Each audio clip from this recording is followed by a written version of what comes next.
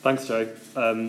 If you are here for the first time, or the first time in a few weeks, maybe you read along with us this afternoon, and that's pretty intriguing, or maybe pretty shocking. But what we're doing is we're walking through the book of Joshua and looking at the story of God's people being brought under Joshua's leadership into God's land. And we believe that every week as we turn it up, as we read it, God speaks to us. And we believe that not only does he show us a bit of what he's like, but actually what that means for us today. So let's pray that we would hear that from God today, and that we would respond to what he is like. Father, we thank you that every page of your word you speak to us in. Lord, please would you help us to listen to what you have to say to us this afternoon and respond accordingly. Amen. How do you rally the troops when you've let yourselves down? I was at university in my second year. I was in a rugby team and I was a captain for a year. And my favourite ever coach was the coach at the time, a guy called Tim Farndon. He was a big man in every direction and he was fierce but fair. Sometimes a bit more fierce, but most of the time he was fierce and fair. He was pretty petrifying at times. His job alongside coaching rugby was he worked in elite close protection. I didn't really know what that meant at the time, but what it means is he worked as a personal bodyguard to MMA fighters and boxers ringside and in those kind of moments. So you're starting to get the picture, I hope, of Tim Farndon, this coach. And as the captain of the team, occasionally there would be times where he'd ask me if I wanted to say anything to the team after he'd delivered a few blows, not literal blows, just some helpful instruction. But I remember very vividly one afternoon, a Wednesday afternoon in November, in driving rain, where we came into the clubhouse at half-time and we were having a very difficult match. And you can imagine we're sat around, heads pretty low, cold, not enjoying life. And Tim Farndon walks in and he delivers a pretty damning speech. He said we're pathetic. He said we've let ourselves down. He shouted quite a lot. He was pretty fierce in that moment, but actually pretty fair. And after his 5 minutes of rage, but quite helpful items to talk about, he left the door with a slammed door, and I sat there with my head low, picked my head up to look around the room, and everybody else in the room hanging their head as well. And I realised in that moment it was up to me to say something. And it was difficult because for the most part he was right, and there was little we could do. And there was little I could do to bring any initiative in the moment. I felt pretty deflated, as did the rest of the team. It was difficult to know what to say. How do you rally the troops when you've let yourselves down? Remember last week, if you were here, it all went wrong for God's people.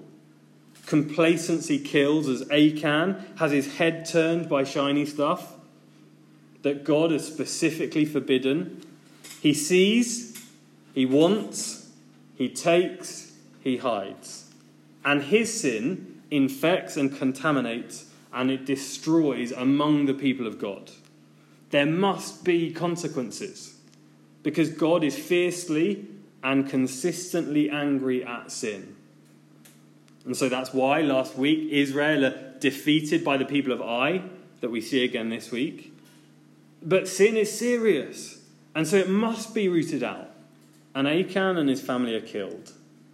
They're buried under a pile of stones.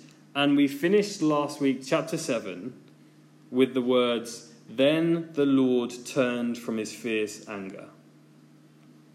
So God's people have messed up. The conquest is well and truly on pause in chapter 7. But what now? What now in that moment? Is God still angry? Have his people blown it? And maybe you even came away from last week feeling pretty low, very conscious maybe of the weight of sin. Where do you go from there when you feel like that? Maybe you feel pretty weak and feeble, deflated. Well, as we join chapter 8 this week, the first thing we see is God's initiative. Just have a look at verse 1. As soon as sin is dealt with, God's anger is removed, and he takes the initiative in what's to come. Look down at verse 1. Then the Lord said to Joshua, "Do not be afraid. Do not be discouraged. Take the whole army with you and go up and attack Ai, for I have delivered into your hands the king of Ai, his people, his city, and his land." See, God's removing two pretty big potential roadblocks for Joshua: fear and discouragement. God's giving Joshua reassurance in that moment. You don't need to be afraid. You can totally imagine, just look back to last week, what's happened. You can totally see how Joshua would have been feeling so fragile on behalf of his people. But now this is God's divine initiative. Do you see? When we ask the question, have God's people blown it? Is God still angry? We're in danger of falling into the trap of thinking of God's anger is like ours. You know when you make someone angry and then it's resolved, but there's still that kind of awkward phase afterwards, isn't there, where you're delicately treading on eggshells around them because you know they're probably still holding a grudge against you. When you come off the back of human conflict, you're likely to fall into fear and discouragement.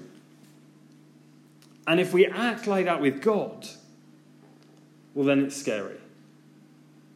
Because he is, as we've seen, consistently and completely good. And so he is fierce and he is fair. But God says to Joshua, don't be afraid. Don't be discouraged. Because he is our faithful God. He is consistently for his people. He takes initiative here. And so the joy of chapter 8 as we look is he takes the initiative to deliver his people. And look at verse 1. Do you see the tense of the victory against Ai? Did you see it there? For I have delivered into your hands the king of Ai, his people, his city, and his land. God's saying, because it's my initiative, it will happen. With the certainty of God's power, the great city of Jericho was defeated. But without it, the tiny city of Ai routed Israel. But here, Joshua is given certainty because this is God's divine initiative. And so as these two verses set up the rest of the chapter, we see the rest of the chapter split in two. First, the conquest resumed. And second, as you probably saw in 30 to 35, the covenant renewed. So first, conquest resumed. Joshua has been given his instructions. And so Joshua sends the people out with the orders. Take 30,000 of his best fighting men to go behind the city. And Joshua and his men, well, they go out and lure from the front with few men, just like last week. When the people come out from the city of Ai, they're to engage in battle. Then the rest of God's people waiting behind are going to ambush the city. So they spend the night, set up camp, and while the ambush party is waiting to the west of the city, they get ready. And it works like a charm. The king of Ai and all the men of the city charge out. Joshua and the Israelites, the small army, let themselves get driven back and flee towards the wilderness. Do you remember last time a small army get driven back in fear and terror as they're routed by the people of Ai? And this time, just a few thousand in front of Ai because of their careful tactics in trickery.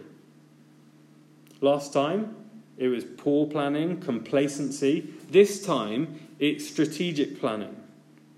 And look at verse 17, just have a look down. Not a man remained in Ai or Bethel who did not go after Israel. They left the city open and went in pursuit of Israel. It works like a charm. Just like last week, where a few thousand men in front of the city, they go out but leave no one there. It works exactly as planned. The city is wide open. And you get this horrible moment for the people of Ai. Look at verse 20. The men of Ai looked back and saw the smoke of the city rising up into the sky, but they had no chance to escape in any direction. The Israelites who had been fleeing towards the wilderness had turned back against their pursuers. For when Joshua and all Israel saw that the ambush had taken the city and that smoke was going up from it, they turned around and attacked the men of Ai. Those in the ambush also came out of the city against them, so that they were caught in the middle, with Israelites on both sides. Israel cut them down, leaving them neither survivors nor fugitives, but they took the king of Ai alive and brought him to Joshua. That horrible moment, as they look back, not only is the city going up in smoke, but the people that they're convinced that they're going to rout, just like last week, turn back, ready to engage in conflict, and at that point they realise they're surrounded on all sides by the people of Israel. Thousands on thousands. And that's where we get some quite unsettling detail. Look at verse 26. For Joshua did not draw back the hand that held out his javelin until he had destroyed all who lived in Ai. Israel killed every last person. God's divine initiative was absolute. And look at verse 28. There's something of a reflection of what's happened in the previous chapter, chapter 7. So Joshua burned Ai and made it a permanent heap of ruins, a desolate place to this day. He impaled the body of the king of Ai on a pole and left it there until evening. At sunset, Joshua ordered them to take the body from the pole and throw it down at the entrance of the city gate. And they raised a large pile of rocks over it, which remains there to this day. Do you see, this is a demonstration of God's judgment on a people that stand against him. Two reasons that we can see as God's judgment. One, in Deuteronomy, God's people are given some pretty specific laws of how they're to act and behave within battle. This is what it says in Deuteronomy 21 verse 22. If someone guilty of a capital offence is put to death and their body is exposed on a pole, you must not leave the body hanging on the pole overnight. Be sure to bury it that same day, because anyone who is hung on a pole is under God's curse. You see, the people of Israel, they're keeping God's law about how to conduct themselves in battle, but specifically on how to engage in someone who is under God's curse. They didn't just hang this man on a pole because they thought it was really fun or particularly brutal, but it was how they were to act. Second, because just like Achan last week, under a large pile of rocks, there was an example of what was going on. Just like Achan, it's a picture of God's consistent faithfulness, because he's angry at sin. The land of Canaan is not a neutral place. This is a people that are standing against God and against his people. And so God, in his faithfulness, in one complex plan at the same time, is delivering his perfect justice against those who stand against him, and delivering an imperfect people who take him at his word. And so we see God completely faithful, completely consistent in who he is, delivering a people for himself. And we see the way that he does that is by his covenant. And so, secondly, in verses 30 to 35, we see the covenant renewed. Remembering the conquests of God's people so far through Joshua in the last few weeks, there's been a number of pause moments. Circumcision, raising up stones, celebrating Passover. They're moments to pause and recognise and remember God's faithfulness. And verse 30 to 35, it's another pause moment. Read with me from verse 30. Then Joshua built on Mount Ebal an altar to the Lord, the God of Israel, as Moses, the servant of the Lord, had commanded the Israelites. He built it according to what is written in the book of the law of Moses, an altar of uncut stones on which no iron tool had been used. On it they offered to the Lord burnt offerings and sacrificed fellowship offerings. There in the presence of the Israelites, Joshua wrote on the stones a copy of the law of Moses. All the Israelites with their elders, officials and judges were standing on both sides of the Ark of the Covenant of the Lord, facing the Levitical priests who carried it. Both the foreigners living among them and the native-born were there. Half of the people stood in front of Mount Gerizim and half of them in front of Ebal, as Moses, the servant of the Lord, had formerly commanded when he gave instructions to bless the people of Israel. Afterward, Joshua read all the words of the law, the blessings and the curses, just as it is written in the book of the law. There was not a word of all that Moses had commanded that Joshua did not read to the whole assembly of Israel, including the women and children and the foreigners who lived among them. Do you see, there's lots going on there, but quite simply they're reminding themselves of all they've seen about God. Some of the details, the two mountains, the two halves of people, the reading of the whole law, it's all about affirming the whole of the law, the blessings and the curses. It's a recognition that God's way is the best way. And if we stand against him as a people, we'll face judgment.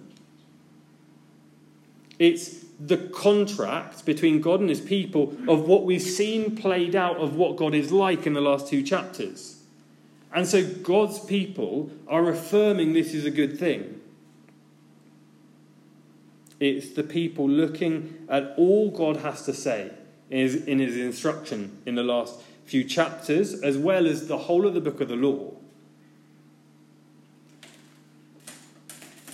And maybe you look across the last two chapters and you think, well, is that really what we want to affirm is good?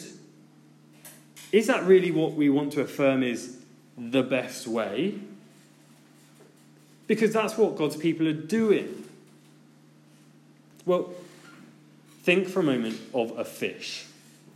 A fish is made to have life in water. It's creatively designed so that it flourishes in that environment. Imagine you're a fish made for the water. That's where you belong. That's where life flourishes. Yet you look on the outside of your fish tank back home and you look at the carpet and you look at the sofa and you think, oh, that does look quite comfy. That does look quite nice. Maybe I'll just jump out and have a little lounge around. It looks like a place of life.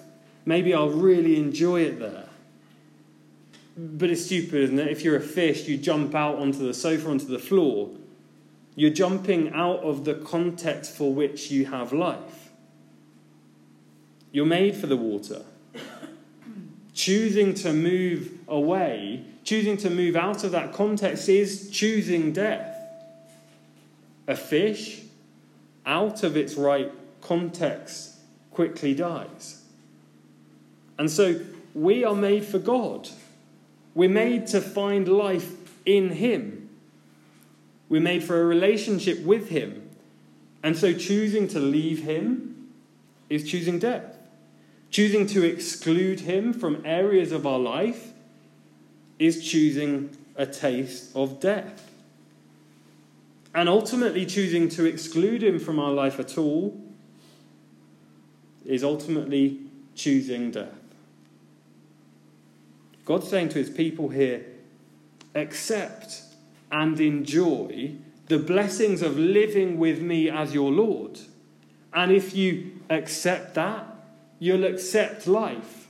And if you accept the opposite, if you reject that, you are accepting the curses attached.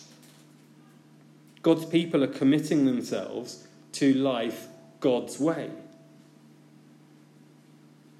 But you see what they do as they make that decision? Did you see what they're making? Just have a look back down to what they're doing. They're building an altar. Why? Well, because here's the reality for a people who get it wrong. They need a way for God's right anger at sin to be turned away. There needs to be a solution for when they get it wrong. We've seen God's consistent faithfulness, even to a people who get it wrong. There is a right design for life in God. There is a need to cling to a faithful God. There is right judgment against people who stand against the holy God. But now, what we see as they build this provision is there's a provision for a people who get it wrong.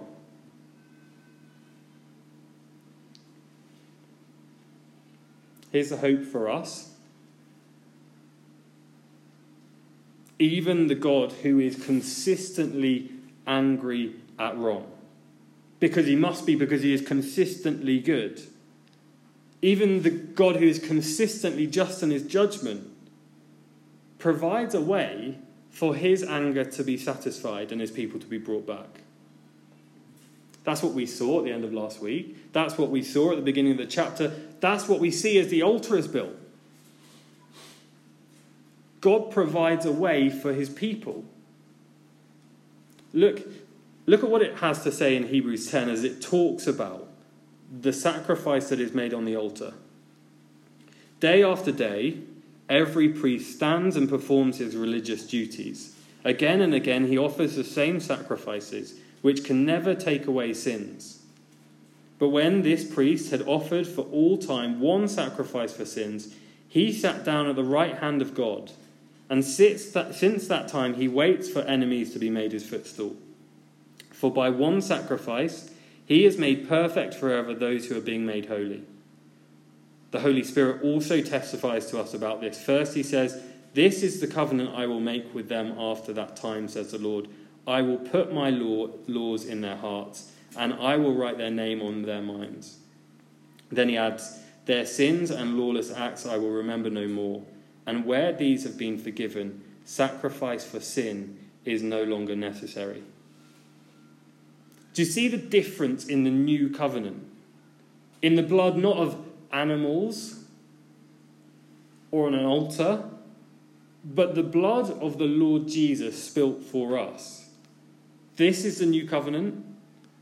Their sins and lawless acts I will remember no more. And where these have been forgiven, sacrifice for sin is no longer necessary. Do you see the completely incomplete solution for Joshua and his people? To commit to the covenant and to sacrifice on the altar for their shortcomings. Those sacrifices, they only ever pointed to the one true sacrifice. But that is no longer incomplete for us. In Christ, in the new covenant, there is now no condemnation of God's judgment because our sin is dealt with. For by one sacrifice, he has made perfect forever those who are being made holy. Do you see, in that moment of deflation, of feeling uncomfortable at the weight of sin, there's no longer that need for the uncomfortable look around the dressing room. Where do we go from here? We've let ourselves down. If the question of last week was, where do you not take sin seriously? Where do you not think about it? Where do you not fight it? Where do you not root it out? The question today is, where are you in danger of thinking your sin still brings condemnation? Where are you in danger of letting past sin cloud your thinking? Where are you in danger of not letting go of the sin that has been confessed and repented of? You see that there is no need to wallow in self-pity. There is no need to repeatedly go to self-criticism or self-condemnation about the things that we have got wrong. Because if you trust in Jesus, you have been made perfect by his sacrifice. And you are being made holy by the transforming work of the Holy Spirit. See, for the people of Israel in Joshua, God's character is completely consistent. He is angry at sin and just in judgment. And he is completely faithful. And as soon as he deals with the sin of Achan, it's dealt with its business as usual. He is there, faithfully providing for his people. And he simply wants them to listen to his voice, the very best thing for them, the context in which they'll find life and flourish. And yet we'll see they repeatedly fail. For us, he's given us the Lord Jesus for when we repeatedly fail. He's given us the right context for life. He wants us to flourish, experience life to its very best. All that we heard last week stands true. And yet, in the Lord Jesus, we don't stand condemned. We don't need to feel the weight of sin and shame and judgment. We're free to enjoy him. Enjoy life in the way it was designed to be. To flourish in its right context. And as we enjoy it, we are being transformed for that to become our most natural inclination. To desperately want to enjoy life as it was meant to be.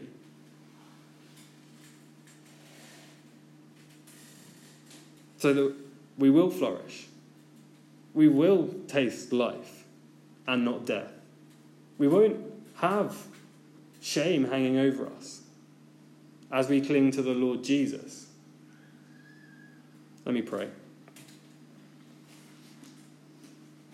Father, we thank you so much for your initiative. We thank you that ultimately you have provided the Lord Jesus, who gave his life for us. Lord, thank you that in him we can flourish in life, enjoy life as it was given to be.